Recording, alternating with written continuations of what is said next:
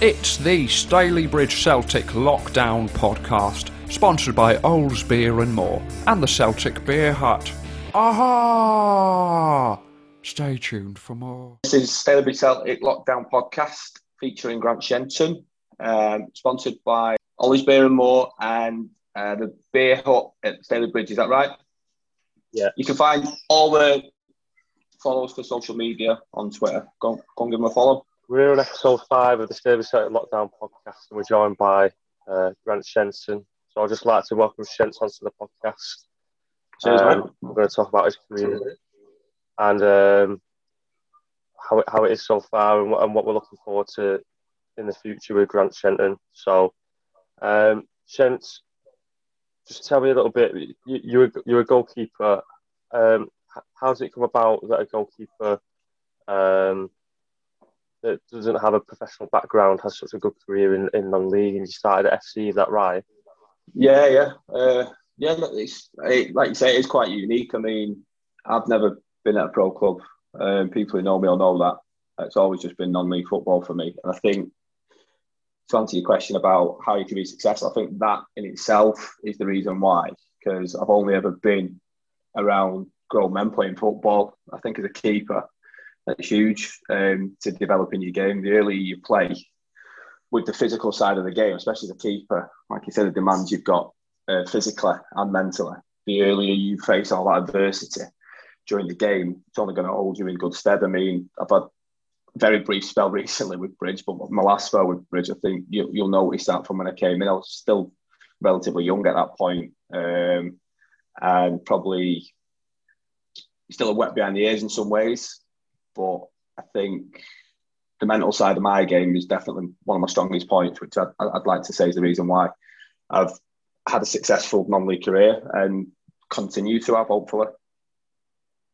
So you started out at FC United. How did it come about that you ended up there? Did you always play as a goalkeeper when you was in like your youth before you started going into men's football? Yeah and no. Like I'd always played in net. Like I don't want people to think that I was just an outfield player and a keeper. I've always played in net, but I've done both at different standards. Like when I was at college, which was a good standard of football at college, like I said, at Upward Hall, I started in net, but because we trained every day, there's only so much you can do as a keeper training every day. So I used to get involved with the outfield players, and then it just came about that when it came to my last year of college, I wouldn't say I got bored of playing in net in college. Oh, I'd say, do you know what I did? I'm not going to lie, I got very bored of playing in net at college, doing it every day. I enjoyed it on a weekend because I was a lot more busy. But at college, the standard was a bit different, so I was probably not as busy in net. And I was a fit lad back then. Be hard to believe now. But I used to play out of net. I played up front, and I absolutely loved it. I even played centre half a few times as well. And I think that helps my game as a keeper as well. I mean, you might back this up. I'd definitely say I back myself with my ability with my feet, and that comes from playing at centre half and understanding where I'd want to be as a keeper. When I played centre half, where I'd want my keeper to be, I suppose, and it only helped my game. So at FC United, it was a funny one because I was at Main Road at the time on a weekend, on a Saturday, in and out of the first team. Greg Hall, who's at Nantwich now, he was the first team keeper at Main Road when I went down originally. And Greg was fantastic when they were helping me out. Greg was always singing my praises to everybody that he ever spoke to, and I can't thank him enough for it because it did help me early on. Like I say, get into FC once because I had a fallout with the manager at Main Road. So he was pivotal in speaking to the people who were already at FC, like Jerome Wright was there at the time, was a good mate of Greg's. So it's just familiar faces for me as well, and it helped me embed in the first team at FC. And the lads at FC were fantastic with me because I was a young keeper, but I don't think many people would argue at the time that I probably could have got into the first team if Sam Ashton weren't the best keeper in non-league at the time. I think I probably would have had a better chance. So it was good. And then I got given a couple of chances to play in some important games, which was massive for my confidence and early stage of my career. Like I said, at such a young age, it was brilliant, really good before I went over to Rami. So we move on to Rami, and it's quite a long spell. I think you've got the record there for the appearances, something like that. 279. Yeah. How come Rami ended up signing you after having limited opportunities at FC United? Well, it was because of the games on a Sunday at the time at FC. There's a chap in Manchester called Steve Oren. He's well known in like Middleton, Manchester area. And he come up to me because there was a couple of lads who were playing at FC United at the time. Jake Cottrell, Dave Neville, Lee Neville, Tunji Moses, who were all playing on a Sunday for this Steve Oren. And they were called Langley Celtic. And that Sunday team was better than most non-league teams on a Saturday. It was just made up of the best non-league lads from Manchester, all playing on a Sunday. It was unbelievable. And we had a game at Salford City on the Sunday in like the Champions competition of Sunday League. And Bernard was there watching the game. At the time, they'd just got the job in John. I think they were about 24, 25, both of them. Obviously getting managers' jobs, unheard of at that age. Especially at such a club like Rameh, where prior to John and Bernard, they'd only ever had experienced heads doing the job. So Bernard approached me then, asked me what I was doing on a Saturday, because obviously I was just sat on the bench at FC at the time. But it was towards the end of that season. So that was their first year at Ramsbottom. So I didn't join them at that point. And then the season started again the following year. And I'd had I'd had a few games pre-season at FC, and I think I believed in my own hype a little bit. And I thought I was probably going to get in front of Sam Ashton. Very naive of me to think that. But I definitely had that belief. And I think that's maybe naivety, but a lot of belief in myself, I suppose, because I did think I was good enough to do it. Missed a couple I didn't start the first few games. Rami started their season, I started my season. I had one pre-season game as well with New Mills. I was going to go down to New Mills as well pre-season, but I just didn't enjoy it. I went there for one game and I just didn't like the environment around there. It's no disrespect to New Mills, it's just I didn't drive at the time either. Bit out of my way, didn't know anybody there. Probably weren't going to be for me. And the only other team going for that league at the point was New Mills and Ramsbottom. Those were the two clubs looking to win the North West Counties at the time. And then Rami approached me to go down, and then we reached a understanding. It was a dual reg, basically, dead simple. I was signed on to the FC, but I could play for Rami. So I went down to Rami, and I was on half the money that New Mills had offered me. So it was definitely more about what was better for me. I didn't even think about the finances at that point. I was too young to even understand. I mean, I was only getting 15 quid when I was at Main Road, and I'd gone from 15 to 40 quid at Rami. I was like, woo, drinking tokens, that's all I was thinking about. So, so I went down to there, and then the first season there, I went down and watched the game against Formby, I think it was.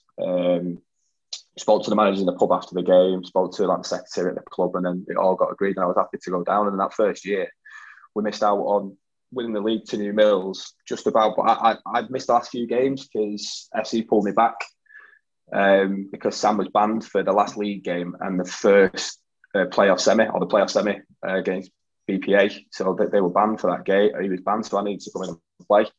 I had a good game against Kendall last game, which meant, because we did get beat, but it meant we had an away leg in the semi. So it was Bradford Park Ave away in the midweek. I kept a clean sheet. Like I say, a young kid. Kick off with delayed. There was that many fans trying to get into the ground. And after that, I went back to Rami because I wasn't going to get a sniff with Sam playing, because he was too good. He's still, for me, one of the best keepers around in non-league. He's unreal, always has been, always will be. And John and Bernard put so much faith in me. They offered me a 2-year contract. The pay rise for a kid of my age at the time was like the first person at Ramsbottom to ever offer a contract. The chairman didn't even know what one was. That's how crazy it was. They had to bring in Old Atkinson Stanley chairman, Eric Waller, to help out with putting it all together, because obviously the legal side of it, Ramsbottom had never done anything like that. It was still a North West Counties club. So, yeah, they put me in a 2-year contract, and obviously the rest of history. We won the league that year, and then just missed out on playoffs the following year in our first year in the MPL, which was crazy to think. Just a small little Rami, pulling it with the big boys at the time. So, you mentioned you're a young keeper. It must man you up even more going to play for two managers like Byrne and Jono. What's it like to play under them? Yeah. Well, it had to. Like you say, if anyone who's played for them or anyone who knows them, it's to play for John and Bernard. Mentally, you have to be resilient because they have high demands. It's why they're so successful, and that does not waver at any point. You don't get any leeway. If you're winning 4-0, you need to be winning 5-0. If you're 3-0 down, you need to score 4 goals. There's never a consolidation. There's never an acceptance that 100% isn't what you can do. You need to be above and beyond everything you can do, and that's especially as a keeper. Like I learned very early on. I mean, I'll give you a quick one. We played a game at home. This was in the North West Counties. This before we got promoted. The year we got promoted, and had it been 20, I think, something like that, maybe even 19, 20, and it was getting towards the end of the game, and we were winning 2-1.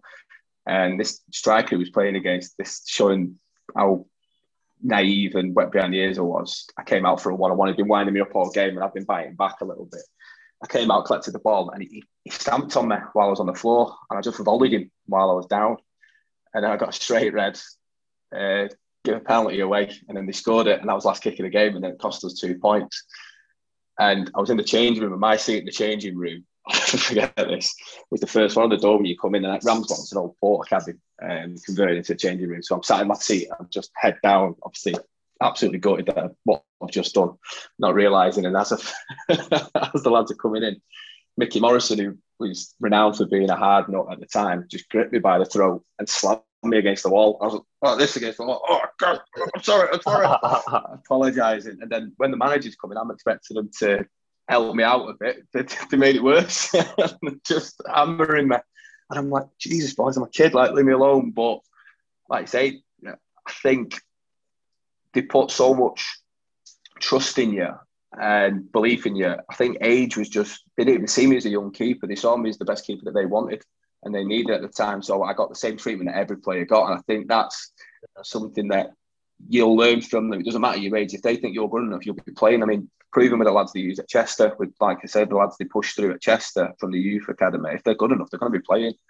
And to have that type of trust at a young age, I had to learn quick that I was there to stay, and I needed to book up my ideas and not so much worry about it. But yeah, they were absolutely insane sometimes. Like some of the team talks, you couldn't even imagine. You'd think they would be all fire, but a lot of it was made up of banter. I mean, the first 2 years, I couldn't tell you one team talk that was tactical. Everything was just laughing and joking with the lads and just building a rapport with the players. Countless times, Robbo at the time, who was a striker at Rammer, he's from Salford. I don't think you'll mind me saying this. He's got the worst dress sense known to mankind. And we used to just hammer him for his clobber. So the gaffers would just spend 10, 15 minutes before a game, put the team up on the board so we all knew who was playing, and we just spend 10 minutes hammering Robbo for his trainers or his shocking haircut or whatever it might have been.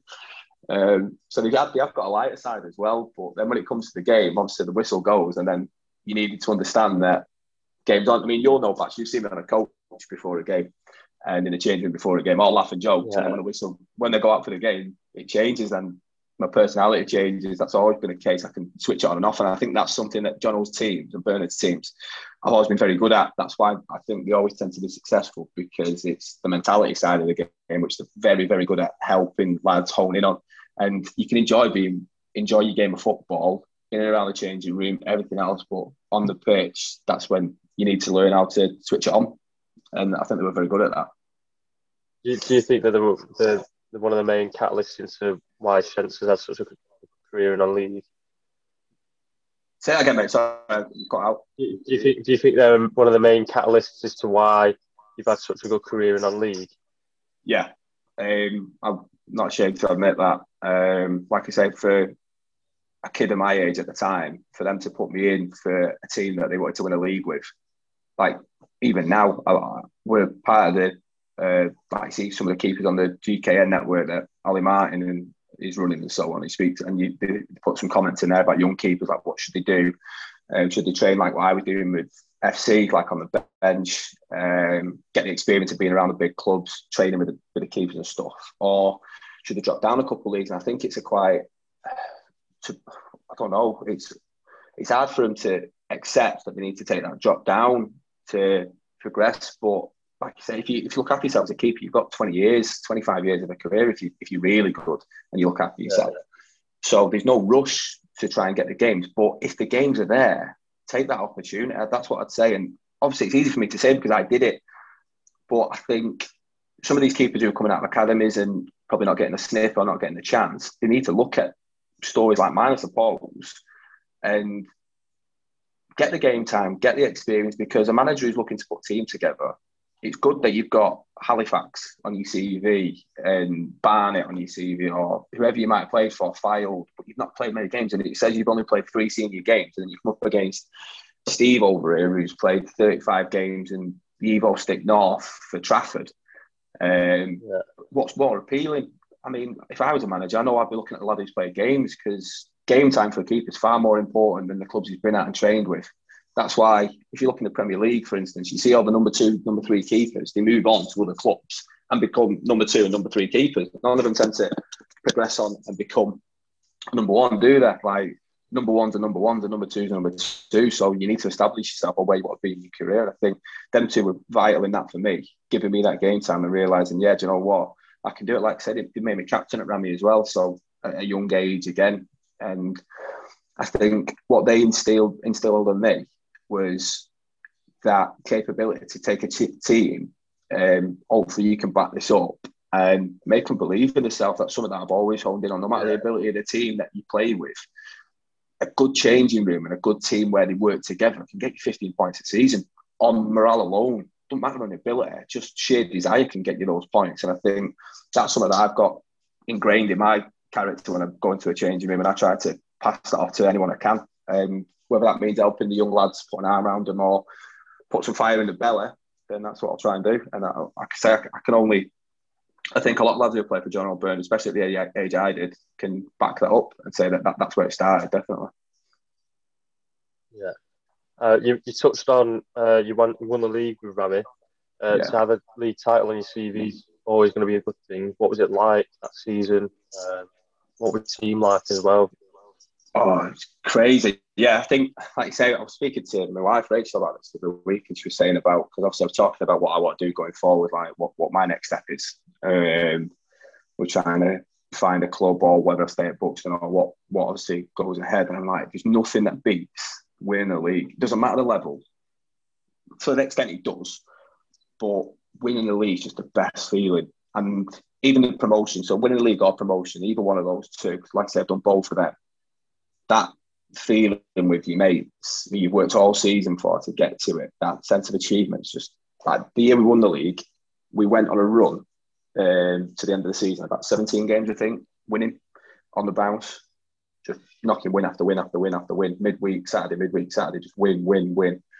And we didn't even train. Thursdays consisted of us going to the village pub in Bury, watching darts and having a beer, and that's what we did. So there's no training, and like I said, it was just the lads. And at the time, we got to a period in Christmas, just over the Christmas period, we got obviously North West County pitches became obsolete. There was no grass on them, and it became just a slog. So the managers at the time invested in 2 new players, 2 dogs of footballers who were a bit more experienced than the lads we had at the time. And that was the catalyst then. That boom, we just kicked on. And like I said, the team moved 22nd, Runcorn. I think they won something like 15 games on the bounce. And the last game they lost was against us. So that just shows how close it was. And it even came down to the last game of the season, where we had to beat Winsford at home. I think we won 4-1 or 4-2, something like that, to win the league. And yeah, it was unbelievable that year. Like that's not been matched since for me. That and the play-off, not the following year, because we just missed out in our first season in the NPL, but the second year in there where we got up through the playoffs, them 2 seasons, you'll never come across a team like it, for punching above the weight, for having the same players throughout the whole, like I say, 4 years from me joining to the second promotion. It was a 4-year period. It was the same team from when I joined, like the odd addition, but the nucleus of the team stayed the same. 13 lads all making plus 150 appearances, something like that, including the managers as well, who used to play as well at that time. What sort of players were in the team that have gone on to have like a good non-league career now? It's crazy to think, because not that many. This is what I'm saying about how we were probably punching above our weight at the time. I mean, Stephen Howson joined us a bit later on. I'm trying to think of players who have gone on above that. Billy Priestley joined us for the year we got promoted, and he left the following year. I think he went to Bradford Park Ave at the time. And then obviously Jordan Hume. But Jordan Hume didn't even play in the year we won the league. He was right back from Padiham, who was a squad player at the time. He had a pre-season in America before the NPL started, and he came back a different player. He was unbelievable. Obviously, he's gone on to heights now. I wish he'd been knocking on Football League doors. It's probably caught him a bit too late in his career as a striker, but Jordan had all the ability to go above and beyond because the kid's unbelievable. So, yeah, and then I'm trying to think of the people. Probably going on from Ramit, like the level that Ramit, it's probably only me, Jordan, Steve House and Billy. Gaz Stopford, I suppose, as well, actually. Yeah, Gaz Stopford, I forgot about Gaz and Scott. But again, they followed John Owen Bernard. So that was more a case of moving around with John Owen Bernard, same with Auster and Andy Dawson to an extent as well. He went to Salford, but then and hung his boots up after the Salford thing. He was made of bleeding cold iron and Dawson, and then he just got too old and couldn't carry on playing. His body was falling apart, unfortunately. But yeah, there's some players. I mean, even in that team, we had Danny Warrender, and I remember Danny Warrender because my brother's a City fan, so I used to watch all the youth team football. I remember Danny Warrender being the captain of City's FA Youth Cup winning team, like Stephen Ireland and all those types of players, and he was our captain at right back. So some of the players were fantastic, and some of them were dogs. Like I said to you before, they were just there because they had the right mindset to help us win the league, and John Owen Bernard are very good at doing that, putting a team together. Some very talented young footballers or up and coming footballers or what have you, and then some very hard working players. Sorry, so yeah, that tends to be how it works with them, and that's how it goes, mate.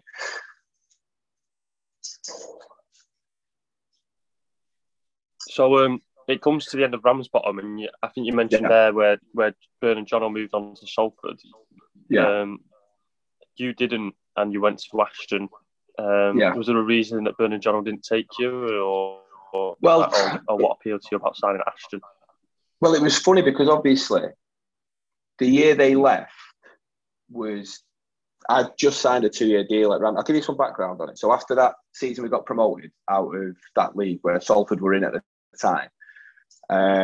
Pre-season that year was when, or towards the end of the season that year was when the class of '92 put the money into the club. Phil Powell was in charge at the time. Dave Chadwick, who I'd played with at FC United, was the assistant, along with a couple of other people that I knew. Danny Warrender had gone there. Phil Edger was there, who was part of the Rammy team as well. So there was a few people who'd gone to Salford. Toward the end of the season, we got promoted. And then pre-season, I got in Team of the Year for the league that year. Got Rammy's Player of the Year, cleaned up in that sense. And I just individually had a real good season, as well as the promotion. And then I got contacted while I was on holiday. Karen Baird contacted me direct. Obviously, who was the chairwoman at Salford, and said to me that they want me to come down. So Danny Warrender rang me saying, "Listen, Shen, Phil Powell wants you down. Are you going to come to Salford?" And I thought to myself, I'll just get out of that league. And like I said to you, I've never played pro. And for me, it was always just about getting as high as I could and making that step up and just keep on progressing. I didn't want to, it felt, even though I know the project, what they were doing, but at that stage, a lot of people in the league were talking about it. It's just a vanity project for them. And they were obviously not, they were going to get bored and everything else. Obviously, that's not come to fruition. But it was a bit of a tricky one because I'd heard of teams having injections of money before in non-league and then nothing ever coming of it. So I was a bit sceptical, I suppose. And they made me a very good offer. And John Owen Bernard, when I got back off holiday, I said to Karen, I said, "Listen, I'll chat to you when I get back, but I'm going to speak to John Owen Bernard and see what's going on at Rammy, because obviously I wanted to stay with him because, like I say, they put the trust in me. I wanted to repay that favour, I suppose." So came back from the holiday. John O said to me, "Listen, we know that you spoke to Karen. Karen spoke to us a lot of you. What are you thinking?" So I was like, "Listen, obviously, this in terms of going forward, Salford are going to, if they do carry on investing the way they are going to, they're going to kick on, and it is a good project to be part of. But I want to get out of this league with Rammy again. I think we can do it with the team we've got, and we firmly believe that we were going to get out of the NPL as well and go straight to the Conference North. That's what we thought. We were just going to keep that momentum going. So they put a deal on the table again, another year, or a contract for a year with an option, the club's option for a 2-year deal type thing. Happy with everything that they put on the table for me, so I signed it, turned the Salford thing down, and then obviously we started like a house on fire that year. we were third in the league, and then a few games got cancelled because obviously I think Rammy flooded at that point, so the ground was under like 6 foot of water, like it does its annual little puddle. And we didn't have a few games, and then we got a phone call on the Friday night saying we're all going to the ground on a Saturday, and then when we got there on a Saturday, Jono and Bernard were leaving, and we sat down as a team, like a squad. The manager sat down with the fans as well and just told us what was going on, and they were leaving. They were going to Salford. Caught me by surprise. Jordan Human spoke to me the night before saying that that's what he thinks happening, because Jordan had been put on contract as well that year because of the year he had prior. So there was just me and him on the contract at the time. So we was like, what are we going to do? Because obviously it's non-league. We all know how it works. If the managers go, the players tend to follow. So I was like, shit, what's going to go on now? And then obviously they left and took most of the squad with them. They bought Jordan. Rami reached an agreement with Jordan and the club. So he went with, and then it was just me and Howson at the time. But Howson had agreed, this type of guy Howson is, I can't think of a better person in non-league football. The guy's an absolute gent. He promised Rami that he'd stay at Rami until he found a replacement for him for the new manager. And then once they'd done that, he'd then follow to Salford with Jono and Bernard. So he stayed for a few extra weeks to help us out and stuff, which did help. But like I say, it was a full rebuild, mate. You got to think, I was the only one from that promotion team who stayed by the end of the season. I was the only one. Everybody else had gone. And the manager at the time, Robbo, who took the job on from, he had a losing job. His only job was to keep us up. Like he said, imagine trying to put a team together mid-season when we were third in the league and try and maintain that momentum. It was never going to happen. And we just about survived. I think we survived at Barwell away. Stafford away. I can't remember. It was Stafford away or Barwell away. I can't actually remember now off the top of my head. And we just survived. And I thought that was going to be it for me. I thought I was going to move on. Obviously, I couldn't go to Salford because Salford at the time had Jay Lynch. He was phenomenal. Played unbelievably. He was on a big deal, so I was never going to go in there and replace somebody. It was unheard of to take a keeper out who was playing that well. So even if it was loyalty to John O'Byrne, because like I said, they did speak to me, and they were a bit apologetic that they put me on the deal that they put me on at Rami, knowing that they didn't know they were going to leave at the time, obviously, but that's football, and I think that taught me a lot about the game at that point. So when obviously that happened, I thought I was going to be leaving Rami, but it never came to fruition. I'd spoke to Stockport as well. Neil Young was at Stockport at the time, so I was going to try and sign over at Stockport because, like I said, I'd had a storm of a season that year. Kept us up because I don't think anyone would argue with this. I remember having a conversation with Phil Edgell at the time because obviously I'd put me notice in saying, listen, I don't want the option to go in, I want to go. And I remember sitting down with the chairman, the manager, and Edgy was number 2 at the time, player assistant, and he said, listen, we need to let him go. He just kept us in the league. Like, it's only fair.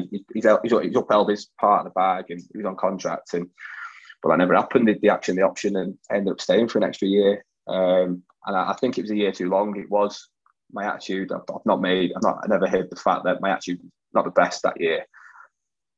But like I say, hindsight's a fine thing. And I was a young hothead. I still am now a hothead, to be fair. I mean, that's not really changed, but obviously a lot more wiser to the world now and a lot more respectful, I suppose, to the decisions that I made because I was kind of holding it against Rami, but I'd signed a deal, so it's up to me to uphold that, whether I like it or not. And I wish I'd have behaved a bit better that year because my behaviour was probably a bit loose on away trips and probably a bit too heavy drinking as well. Can't lie. So you join Ashton and you go to another managerial pairing with Billow and Ackers. Yeah. What was it like to play under them, and how did that come about? And I know because the joint managers, they probably do get compared with, let's say, Byrne and Jono. How would they compare to that?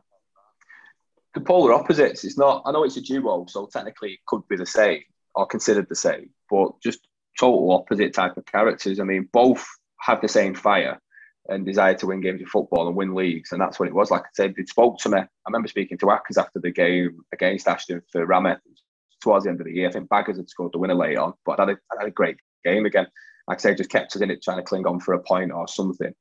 And he just said to me, he said, what are you doing? Like, why are you in this team type thing? I was like, listen, my contract's up at the end of the year. So they kind of had that chat with me, probably planting the seed early doors. And Phil was obviously looking to retire as well because he was playing at the time. So it was just a great appeal to me. Ashton's a fantastic club. it goes back, I think, to the familiarity, like what I had at Ramy, like the family type, close-knit club, which I'm very much used to and I enjoyed. And it was just a step up from that. So I think if there was ever going to be a club in Manchester area that was close match to Ramy, Ashton was that. And obviously they were always knocking on the door in the playoffs. They were that year. Like I said, I think they got beat off Salford in the semi that year. So they were always knocking on the door at the playoffs. And I think bringing me in was one thing they wanted to do. It's what they said, Philo. And I think that's the keeper coach at the time was that Neil Gillespie. And he said the same point. He tweeted me saying it. When Philo retired, how do you replace like the best keeper in the Evo stick? He signed the other best keeper in the Evo stick, he said. So it was a good little thing to go down there. I was looking forward to it until, obviously, as you know, broke my arm against Curs in pre-season. Before we hadn't even agreed a deal properly at that point. I was just there for pre-season.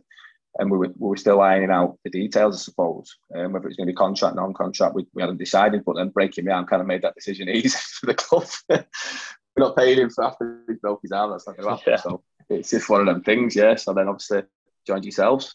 Not long after. So Philo and Ackers come to Stalybridge, and was it just as simple as do you want to come with us and play for Stalybridge?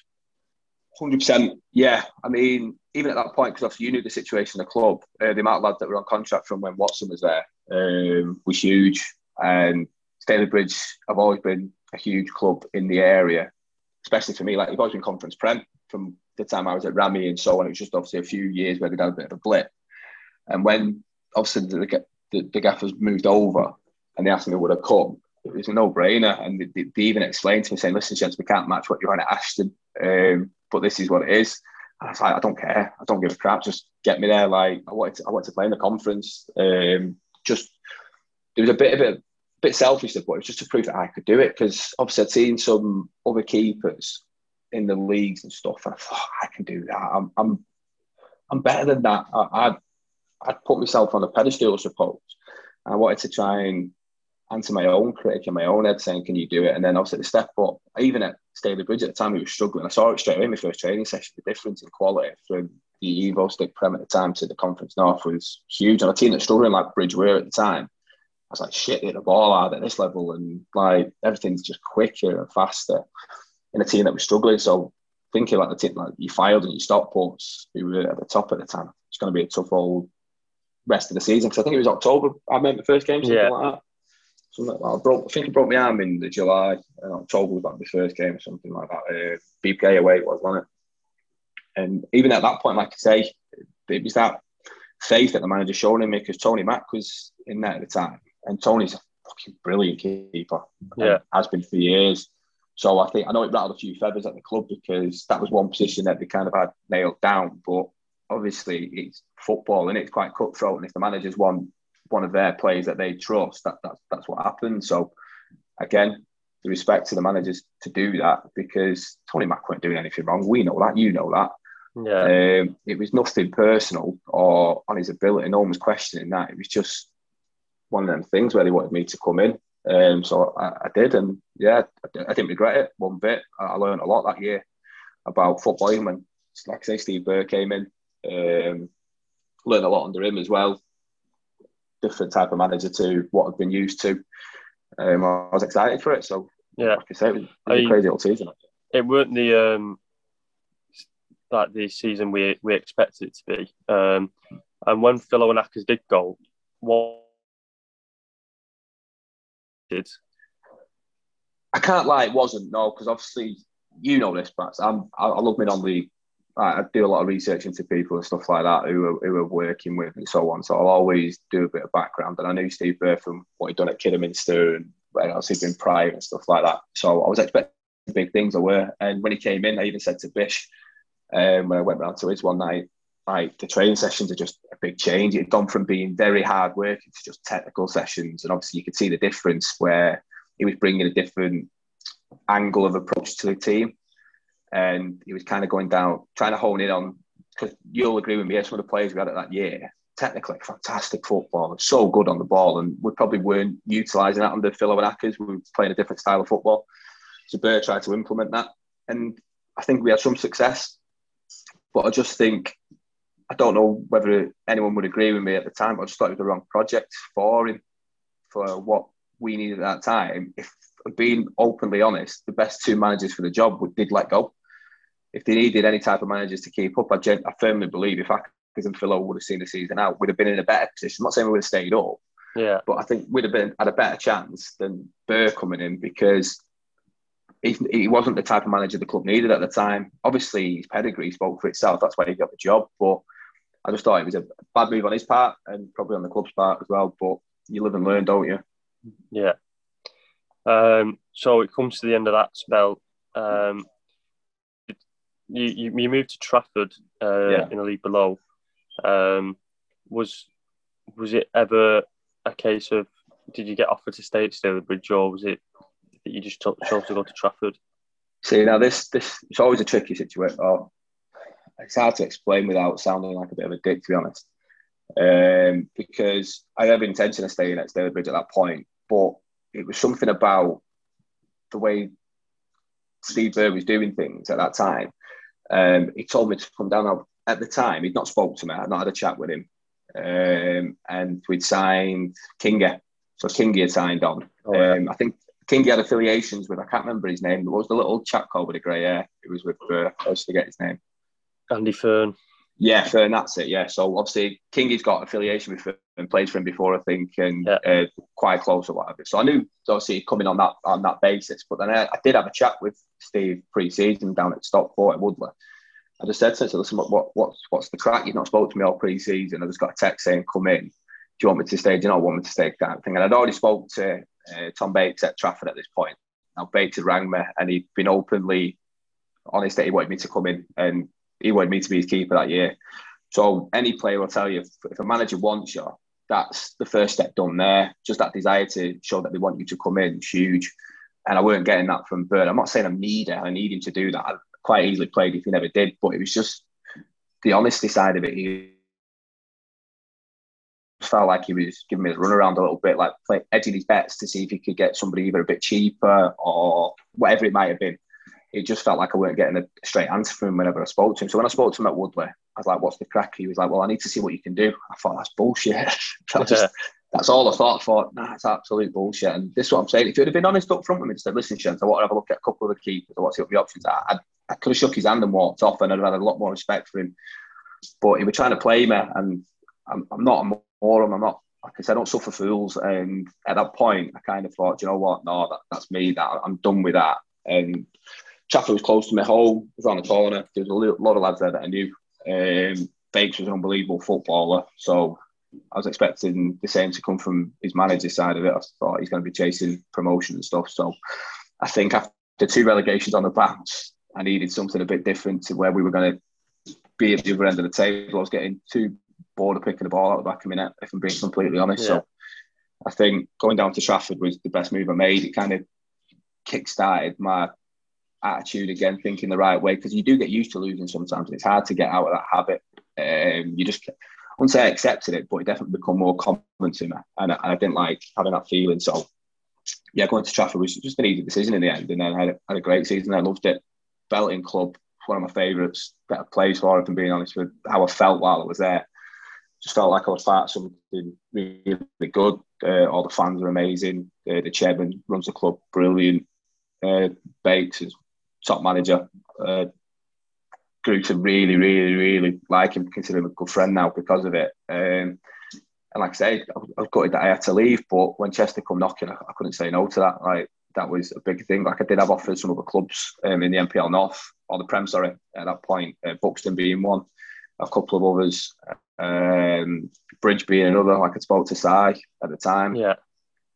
And I think the thing was, I said to Bakes, and I was 100% going to stand to this promise that I said to him. I said, listen, I don't want to sign for any NPL Prem clubs. That's not my ambition. If I was going to leave Trafford, it would have to be for a conference side or conference north side, because what they were doing at Trafford, I wanted to stay and be part of it. Like, we just missed out on promotion. We got beat off Prescott away. I don't think I've ever won a bleeding game at Prescott, to be honest. So when we got them in the semi-final, I couldn't believe it. Midweek, freezing cold, no grass on the pitch.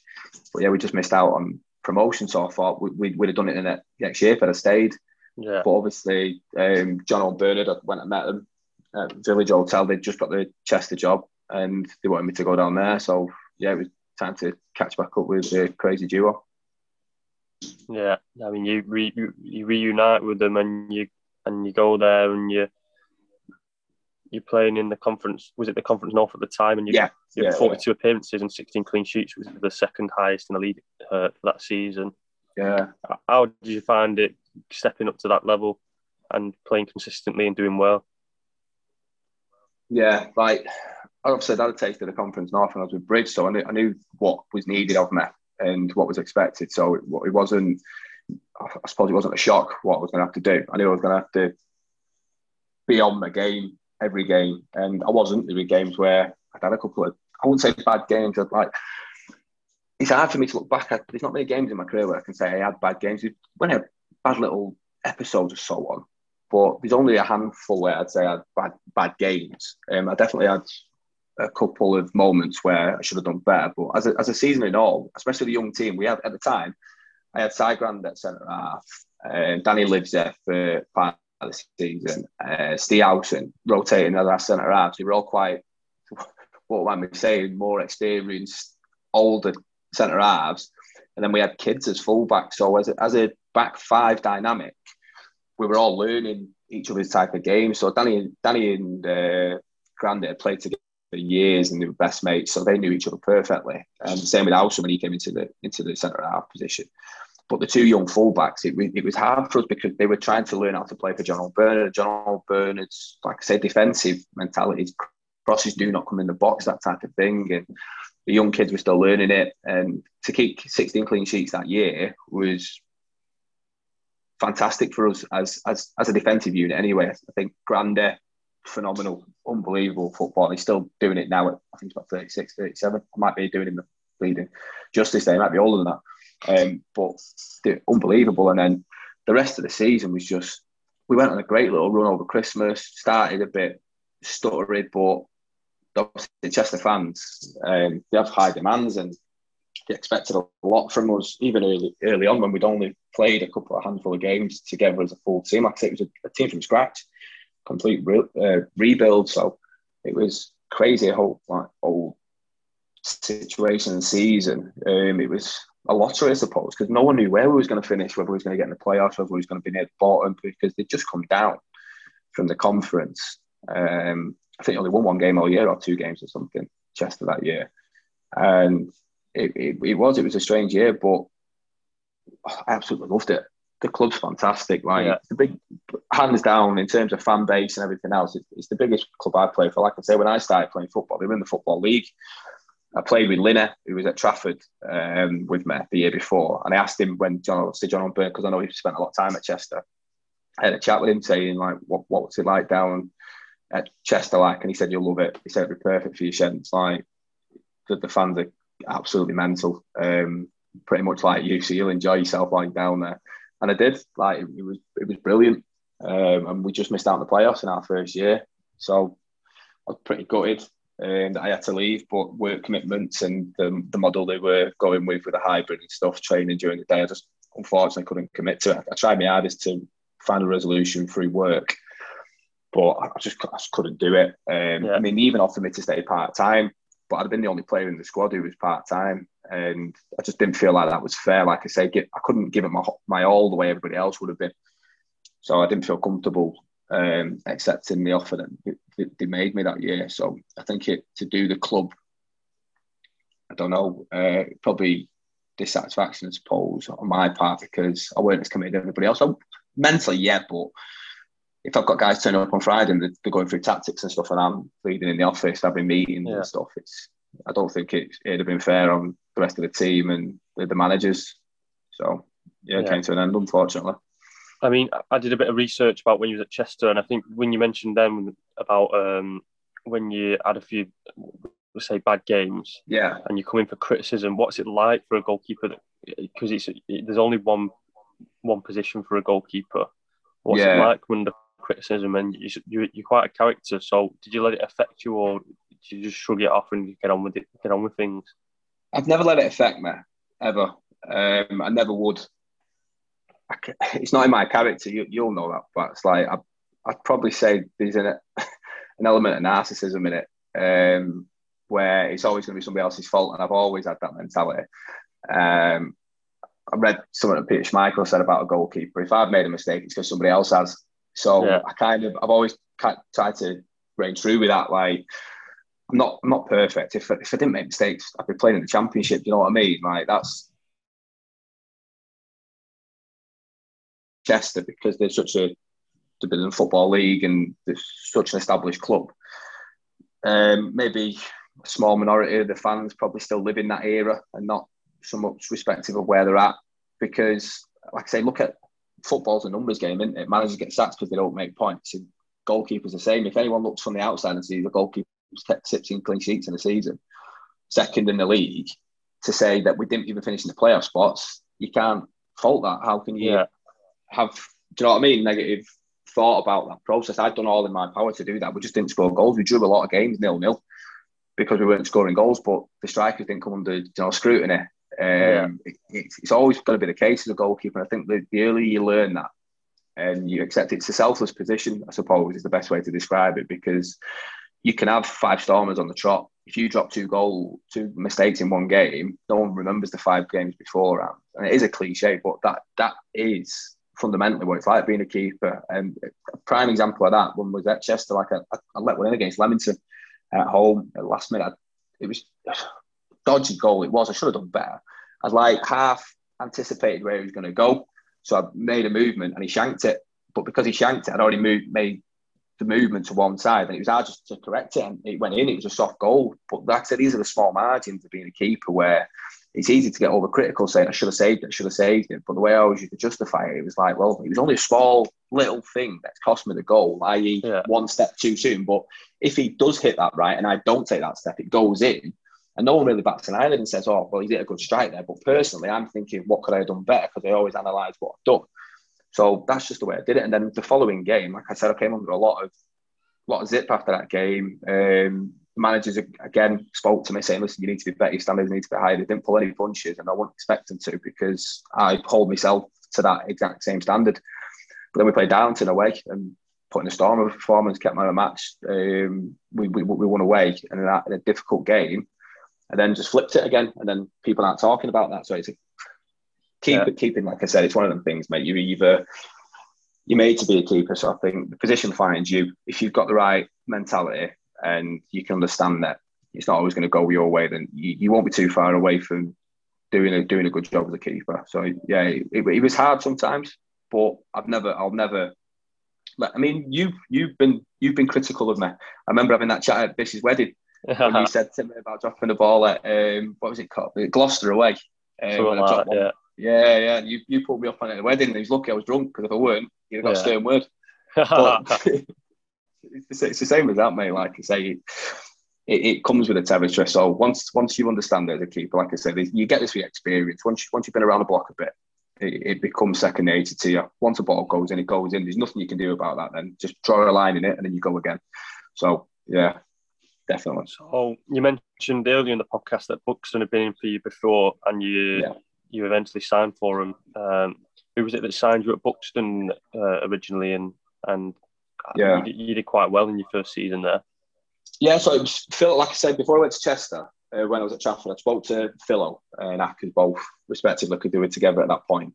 And I'd had the chat about going over, but I said to them then, like I said to Bates, I said, listen, boys, while you're in that league, I don't really want to leave to join a club where it was going to put me out a bit, because Trafford, like I said, was very comfortable for me at that point. So if I was going to go out of my comfort zone where I'm travelling a lot for training and stuff like that, and I weren't going to be seeing family as much, it had to be worth it. And for me at that time, conference was the only place for that. So that's why I made that move. But then when obviously I couldn't stay at Chester for the work commitments, Philo rang me straight away. But at the time, they had Theo Roberts in net on loan from Chester, who had a storm of a year at Buxton, played really well, the young kid. And I think we're trying to sign him permanently. They made a couple of bids to buy him, because obviously he was on Chester's books for 2 years or something. But it weren't looking like it was going to come to fruition. So Philo rang me, asked me to come down. So I went and had a chat with him.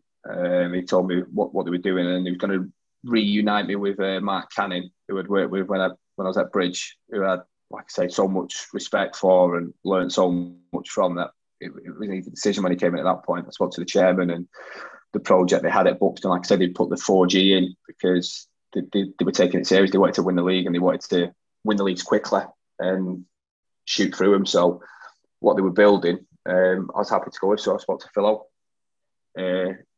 sorted everything out, happy with what was going on. Like I said, there was a couple of players down there we already knew.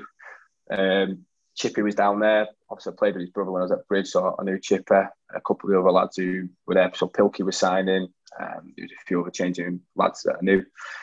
And yeah, fantastic club. Absolutely love it up at Buxton. I do, must admit. If it weren't on the edge of the earth, I think they'd get more fans there. It's just windy and cold every other day. But in terms of a club with its foundations and everything's there in stone for him to make the progression. But yeah, of COVID's ruined any plans for anybody at the moment. So yeah. You come back on loan to us. I mean, you only played one game when you come back on loan before COVID. But it was a bit of a strange one in the fact that at the start of that season, Buxton signed Tommy Taylor as well. Yeah. And it's fair to say that you and Tommy are probably two of the best goalkeepers in the league. Yeah. And I think you got injured and something like that, and you fell out of favour onto the bench. It's a funny one, but like I say, I've been around the block now, especially when this came in. Obviously, Philo left before Christmas, the previous season, and the new manager came in. I'm not going to lie, at that point, I'd not heard of Gary Hayward, not knowing what he's done. I had to do a bit of digging, speaking to a couple of friends who have dealt with him and stuff. And then I knew a few lads who had been around him when he was at Nuneaton. So spoke to a couple of them, like what was he like and so on, just to gauge it, like all lads do. Like we all gauge it. We don't know a manager, we'll ask people who know him just to see what he's like, how he works. And didn't have any issues with him at all. When we started, there was no animosity between us. We had a bit of a fallout pre-season this year, but it was all put to one side. There was nothing that I was worried about. They reassured me. They signed Tommy solely to have two number ones who could fight out for a shirt, and that's how it came about.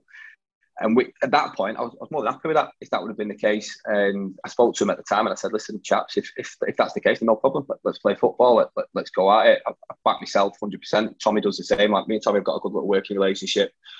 Look out for each other in that sense. Because like you say, it's a lonely place being a keeper. So as much backup as you can get is only going to help you.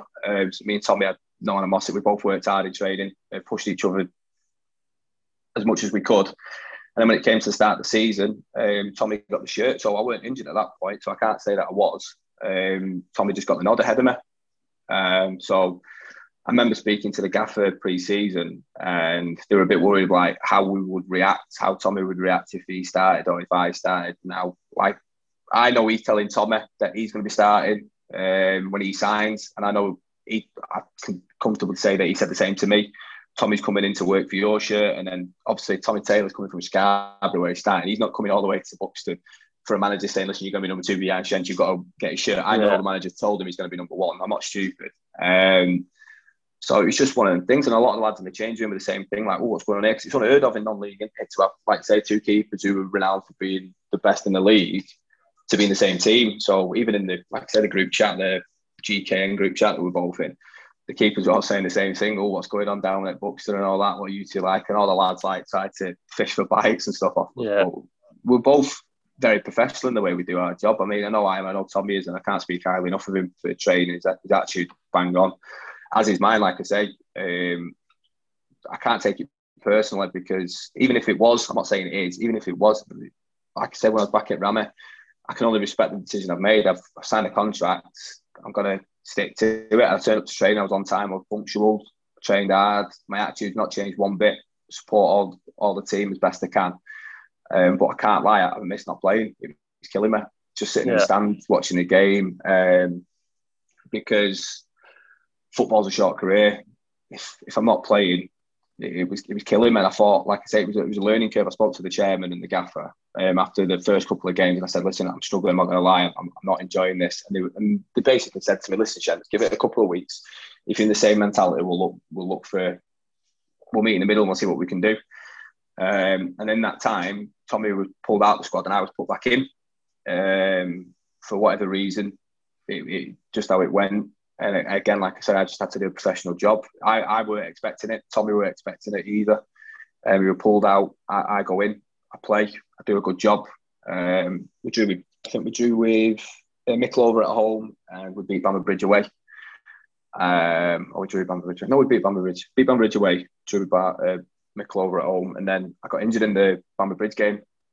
I went to kick a ball late on, and something happened in my foot, and we had Warrington on the Tuesday, and I wanted to do everything in my power to be fit for the game. And like on a personal note, there'll be a lot of lads who were injured, who play through injuries. I've done it myself in the past. Like I say, I came to Stalybridge when my arm weren't even proper set from being broke. I've still got the bump in my arm now to prove that I came back far too soon. So I've done that before, and I couldn't do it again. We're Warrington away. We're going to win a league. It would have been right for me to play in that game where I couldn't kick a ball properly. Yeah. And kicking's a big part of my game. If I can't do that side of my game, it's going to have complications for me. It's going to impact the team. And personally, I couldn't do it. So I had to tell the gaffer, I can't play gaff. Like my foot's like hurting really bad. And like I say, many times I've took sheer amount of painkillers and just dealt with it, strapped it up and just played the 90. But I couldn't do it, not with what was on the line. Warrington was second, I think, at the time, or third, or obviously going for promotion as well. So we wanted to win the league. So I had to take that time out, and I did. And at that point, I spoke to the gaffer and I said, listen, I've come out through injury now. I know I'm not going to get back into the team unless Tommy has a smelly one or he gets injured himself. Like, it was going to be hard to get back in again. So I said to him, can you find me something else? Can you get me some games? I want to keep on playing. Because like I say, I got in and played the 2 games and I felt like I was bang on it. Like I trained hard, so I was fit and ready to go. And I felt like I was taking a step back, going back onto the bench again and just sitting in the stand. So then, Stalybridge came about, had a chat with yourself, and then got the loan sorted out. Yeah. I mean, I know it's been a short time, but what do you think of Simon so far and working with the guys? Oh, I said to you when I came and spoke to you that day, I spoke to Simon a couple of times prior to coming down. So I remember when he was at Clitheroe, I was at Trafford. I'd had a couple of storms against him, to be fair. I think I saved 2 penalties in 2 different games against him when we beat him with Trafford. I think Kurt Willoughby was with him at the time. So I had a lot of respect for Simon. I know what he'd done in the game personally as a player. Like I say, I always do a bit of research and so on. So I know the pedigree he's got. And every time I'd spoke to him prior to that, I'd always had good conversations with him. Spoke really well, very articulate, knows his game. You can see that a mile away. So it weren't an issue about me signing for him. I had the reservations about the team and stuff. I can't lie. I said this to you because the results speak for themselves, and I didn't want to come and be part of the team that was going to be struggling. But I knew what Si was trying to do and what he needed. And technically, what he needed was probably me. Somebody who's a bit vocal, a bit more experienced, just to kind of steady the ship a little bit. And I think, obviously, in the short time I've been there training and the game against Grantham, I think I did that straight away. So, yeah, that's where the club's at, isn't it? At this stage, like I said, I think it's probably just myself and maybe one other experienced head just to steady the young, talented lads, because there's some talent in the change. We've seen that in that friendly against Trafford that we had behind closed doors and stuff. Some of the lads are frightening on the ball. Just maybe a bit wet behind the ears. So that's where yours truly comes into his own. So, going on to the future of Grant Shenton, obviously COVID's affected like the last 2 seasons and stuff. What are your aims for the rest of your career, and what would you say to other people that have been, say, affected by COVID with their football career? Because it's going to be hard to get back into it. Of course it is. Yeah, I mean, it's a killer for me because I make no bones about it. I put on weight when I'm not playing football, so trying to maintain that when the season could start next week, it's been difficult for me mentally as well. Like I say, especially non-league lads, you're out of the house a lot. So if you're cooped up inside all the time, it's not going to be easy on anybody. So, I mean, believe it or not, I've been running, which is hard to believe. but it's surprisingly has helped me as well. I wouldn't say it's stopped any of my frustrations, but it definitely, once I get back in from the actual run, I always feel 10 times better than I did before I went, mentally anyway. But in terms of the career, I don't even know. It's hard to even say what's going to go on. How the league's going to get restructured. I mean, technically, we're still part of the season at the moment until we know what's said on Monday. Who knows? I can't see it going ahead with what's happened with obviously the Conference North and South.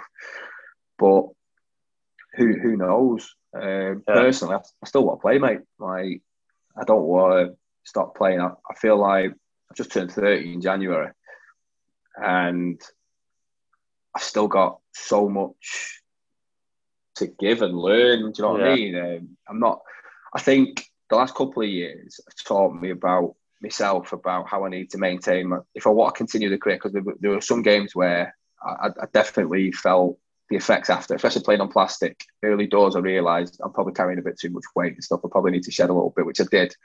When I was at Bucks last year, I got myself down to a healthy weight, and it's just about trying to keep it there. And now, my behaviours, so probably have to hone them in a bit if I want to prolong my career. But yeah, I'm looking at the coaching side of it now. Having a couple of conversations with a very close friend of mine, a little project that we're putting together. So next, obviously, once lockdown's up and we know what we can do, we can start making a bit of headway with that. So there's a few other little bits, but coaching's keepers, I suppose, not coaching as an outfield thing, just solely on the keeping. That's definitely what I want to do for a bit before, obviously, the retirement comes in. Once retirement comes in, then that's a different kettle, because that's when I'll be starting to look at trying to find a club for me to hopefully take me on to let me run their shit. So we'll see where that goes. Yeah, but playing, I don't know, mate. I haven't got a clue. I couldn't even tell you what's is it just about enjoying it now? Would you say that to everybody else? You just need to you've got to, especially after what's happened, like you say, you've got to savour every moment you get now, haven't you? Wins and lose. I'll take getting a 9-0 drumming away at Blyth on a windy, snowy night tomorrow if it meant going out and playing football. Do you know what I mean? We probably do take it for granted. I think that's the same with most people at the moment, isn't it? Little things in their life that probably didn't mean that much now seem like a huge deal to people who are struggling because of everything going on. So yeah, anyone who's football wise, just like anyone, to have a chat. And it sounds cliche, doesn't it, mate? Everyone says it. If you are struggling, a lot of footballers will be, a lot of non-league lads will be. Nathan Cartman, my hat goes off to him. I dropped him a message after it, what he put on Twitter, like how he's been struggling mentally and stuff. And it just shows what the community is. Like, we all know that, you know it. Non-leagues, it is a community, and a lot of people look after each other, even if you're not from the same club and stuff. We all have that same togetherness. So it's always good to see that. Yeah. So we'll just go on to some more like questions and stuff like that before we end. Do you have a game that stands out in your career that it was your favourite game that you've ever played in? I've had a few favourite ones. You mean like as a team or on a personal note? Both. Like both. Well, on a personal note, or like for my, I'd say no, Joe, I'll go on the team one. So in a team one, I can't hide away from it. There's two that stand out, and I didn't play in either of them, unfortunately, because my leg was in plaster. But it was Darlington away in the playoffs the year we went up at Rameh, and then the Stalybridge game again away when I didn't even play them. But I'd played all that year, and like I say, that's the year I got into team of the year. But I broke my leg for the most important game. So on a personal note, I didn't play. But that elation that you have, like you say, throughout the whole season, where you've worked your tripe off, and then you get what you deserve at the end of the day. Like I say, you don't fluke promotion. It's not a thing that can happen. Like, you deserve to go up if you get that promotion. So yeah, it was good. And then on a personal note, it's a funny one because it's against the team I played for. But when I was at Chester, we played against FC away, and it was a funny game because the night before I was in Birmingham for a work thing. I had to go to a conference, so I didn't get back from there until early hours of the morning. Back home, so I didn't sleep much. I know FC's only around the corner from my house. I literally just got there in time for the game, for not being late and being fined. I felt a bit ropey in the warm-up. I just didn't feel good. But then when I played the game, I had an absolute stormer. I was getting some abuse from the FC fans behind the net. They were, obviously, we went down to 10 men, and we were only 1-0 up, and FC were bopping us. They were playing some very, very good football, and they were chance after chance, and I was just keeping it out. But I was trying my hardest just to kill the game at every opportunity that I got, just take the sting out of their momentum. And I remember one instance, a shot's come in, it's just gone wide, and I landed on my arm, so I thought perfect time. So I pretended my arm was sore. To be fair, that wasn't a lie. I hit it on the post, but I thought I need to milk a bit of time. And one of the fans came down from behind the net, and he was fuming, bright red, beetroot red. He weren't happy. He's like, "Fucking hell, Shenton, just to play for us, have some respect." I'm like, "Sorry, mate, I'll do what you got to do." And then we went up the other end a couple of minutes later and scored, and we won 2-0. But that game, I remember, because like you say, the goal that we scored was just against the run of play. They were chasing the game, and they were close to scoring. And when we scored, I even ran the full length of the pitch to celebrate with the lads, with the fans and stuff. It was unbelievable. But the abuse I got, it was just a bit of satisfaction on a personal, because they'd hammered me for 90 minutes. I'd just been hammered by these fans, and you fat, you this, you that, you fucking fat Harry Maguire, whatever else they said to me at the time. I got some right abuse, but it just felt that satisfaction was brilliant. So yeah, on the personal, that was my standout game, definitely. Touching on that time wasting and stuff like that, I remember you told a story about something to do with Phil and Ackers used to tell you when they scored a goal, you have to go down injured. And I think one time Dave Culver didn't realise that you didn't have a clue. Yeah. Yeah. He's come over thinking the worst. Oh, that's happened a few times. We came up with a signal under them, so Ackers usually did it, to be fair. He'd whistle twice or something like that. I can't remember exactly what it was. But yeah, I'd just go down and sit down, and Dave didn't have a clue. He stood there, "What's going on?" didn't have a scheme. No one had told me. So the physio didn't know what was going on. So yeah, it was funny. There's had a few like that. Again, comes with experience, knowing when to do it. There are times when you need to kill stuff like that to stop teams getting momentum. It's all gamesmanship, like you say. Some people call it, but it's part and parcel of the game. Strikers do it. If you back into them and they go down, it's just another rung to the game to manage the game. And the older you get, the more you learn how to do it without getting caught. Yeah. I mean, next one, who's the best player you've played with and who's the best player you've played against? I was always going to try and slip this in, but I'm a Liverpool fan. I remember watching the game where you played Liverpool for Chester. So I reckon there's a couple in there. See, that's the thing now. Obviously, it would be one of them players. I don't name them for that reason, because they were just a different level. But it's we play at a good level of football. And we work on certain things in training, like setting traps defensively for the attacking plays. But they were doing it when they had the ball. It was just bizarre. They'd move the ball over here and 6 other things were going on. It's like playing chess against Einstein or something. It was mental. They were just so good. And then, obviously, that was our first game, believe it or not. We'd only had one training session before that. We'd had one training session and gone against that year Champions League finalists who would go on to win the Champions League that year. And they had a full strong squad that was available. The only players who weren't there were at a World Cup. So it just shows the standard of play we played against. And they moved the ball. It was effortless. Everything about it was just effortless. And obviously, we were blowing up. We win the game for 40 minutes. I think we scored the first goal on the 41st minute, something like that. So we were in the game, and then that, what's he called? Wilson, the lad who went to Derby. He scored a little brace before half time. But even before that, Fabinho, now renowned as one of the best defensive midfielders in the world, and was at the point when he came in. It was his first game, and he's just in diags with left and right foot. We're no back lift, no one coming near him, and they were just, you couldn't touch him. And then second half, a whole new 11. James Milner comes on, and Chiesa comes on, and it was mad. Sturridge, he scored 2 goals without even looking at the net. I don't know how he did it. I couldn't tell you now how he did it. Not a clue. His back was to goal. He'd not once looked. Ball comes into him. He's shot before I'd even realised he's already in the net. And they were just so good. Origi, I think I brought Origi down for a pen. He was just, I get there every day in my career in non-league. I got nowhere near it. Not even close. And I just brought him down and stuff at that level. But on a non-league scale, the best player I played against in a game was George Green when we were at Salford. So George Green was at Salford and we were at Bridge. Remember that game? Yeah. When we were away, he was frightening. And we played really well that game as well. Yeah. But everything went through him. He just passes it outside of his boot, weak foot. Just, he was so good to watch. And I played with him at Chester. And obviously George has got his issues off the pitch, which everyone knows about if you've read about him. And it's such a shame because everyone who knows him will agree. Technically, hands down the best player I've come across. Like the things he could do on a football pitch was amazing. But best player I've played with, Danny Warrender. I think anyone who's played with Wodge will tell you the same thing, mate. It's probably a bit boring, to be honest, to keep saying it because everyone asks me that question and it's not even a difficult answer. He was that good of a player.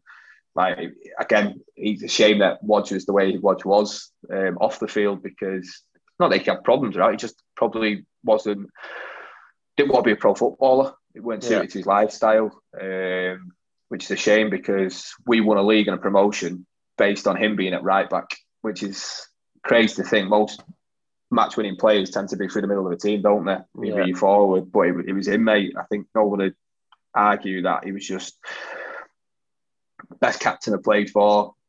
I remember we played away at Farsley once, and I've never seen a captain do this. I've never seen a player do this before, and especially someone like Wodge. If you know Wodge, you know him for being he's a tough guy. Like he can be sometimes to be around like a Roy Keane type character. And at the end of the game at Farsley away, he stood up and apologised, like nearly in tears, for just he'd been out the night before and not told anybody. And you know what? He didn't even have that bad of a game. He just the standard that he set for us. Yeah. And he just apologised for his performance, blamed himself. He said, listen, it's on me, lads. I was out last night. I didn't get until Glenn picked me up to come here. So, yeah, it was mad to see, but he was unbelievable. But honestly, if you probably wouldn't have got to see him because the levels he played at when he was obviously in non-league, but he was such a good footballer, mate. He was out of this world. He really was. And then the next one, I bet there's been a lot, but the funniest player you played with? Oh God, this would be long now. How long have we got? Go through a bit longer. There's a few funny ones. I won't want to say them out loud because it might go to their head. But Geordie Hume's obviously up there. He's just I've not come across many people like him. There was a time at Rammy where there was like a group of a few lads who were just weird. It's the best way to describe them. It's just being weird. So I was probably in that bracket. But then there was Jordan, Pure, Phil Dean, Alson, and we just used to get up some of the weirdest things ever. Like there were times we were in Cornwall, after, like a post-season trip after we won the playoffs. We went down to Cornwall for a few days. We drove down there on minibuses. One of the minibuses, no one was wearing clothes, just naked. Just everyone was naked. There's like 9 lads on this one minibus, not a single bit of clothing, and drinks going everywhere. And it's a 7-hour drive to Cornwall. It's not an easy drive, especially with a minibus with lads just being bellends for 7 hours, just being stupid. And then we got down there and there were lads like throwing up on each other. And Gaz Stopford, for instance, this was just bizarre. We've been on a night out all night. We're all absolutely leathers. We come back and Gaz had backdoored it early doors. No one had seen what he'd been doing. We were staying in a hostel, like a backpackers retreat, it's called. So proper surfing town. You've been to Cornwall, you know exactly what I mean. Everyone down there is dead cool and all mellow. They all smoke weed and all very chilled. We're coming back from this night out. The owners of our hostel were in the living room and Gaz was in the living room with an acoustic guitar with him just singing. It was just bizarre. Playing some guitar with the owners, what was wrong with you? But it was just weird. It just sent us under. And he went, well, Jordan, like I say, Alson's a funny lad. Even the gaffers, Jono's ruthless. Yeah. He's funny. He can be like kill a changer. Like I say, we used to have some players in a changer.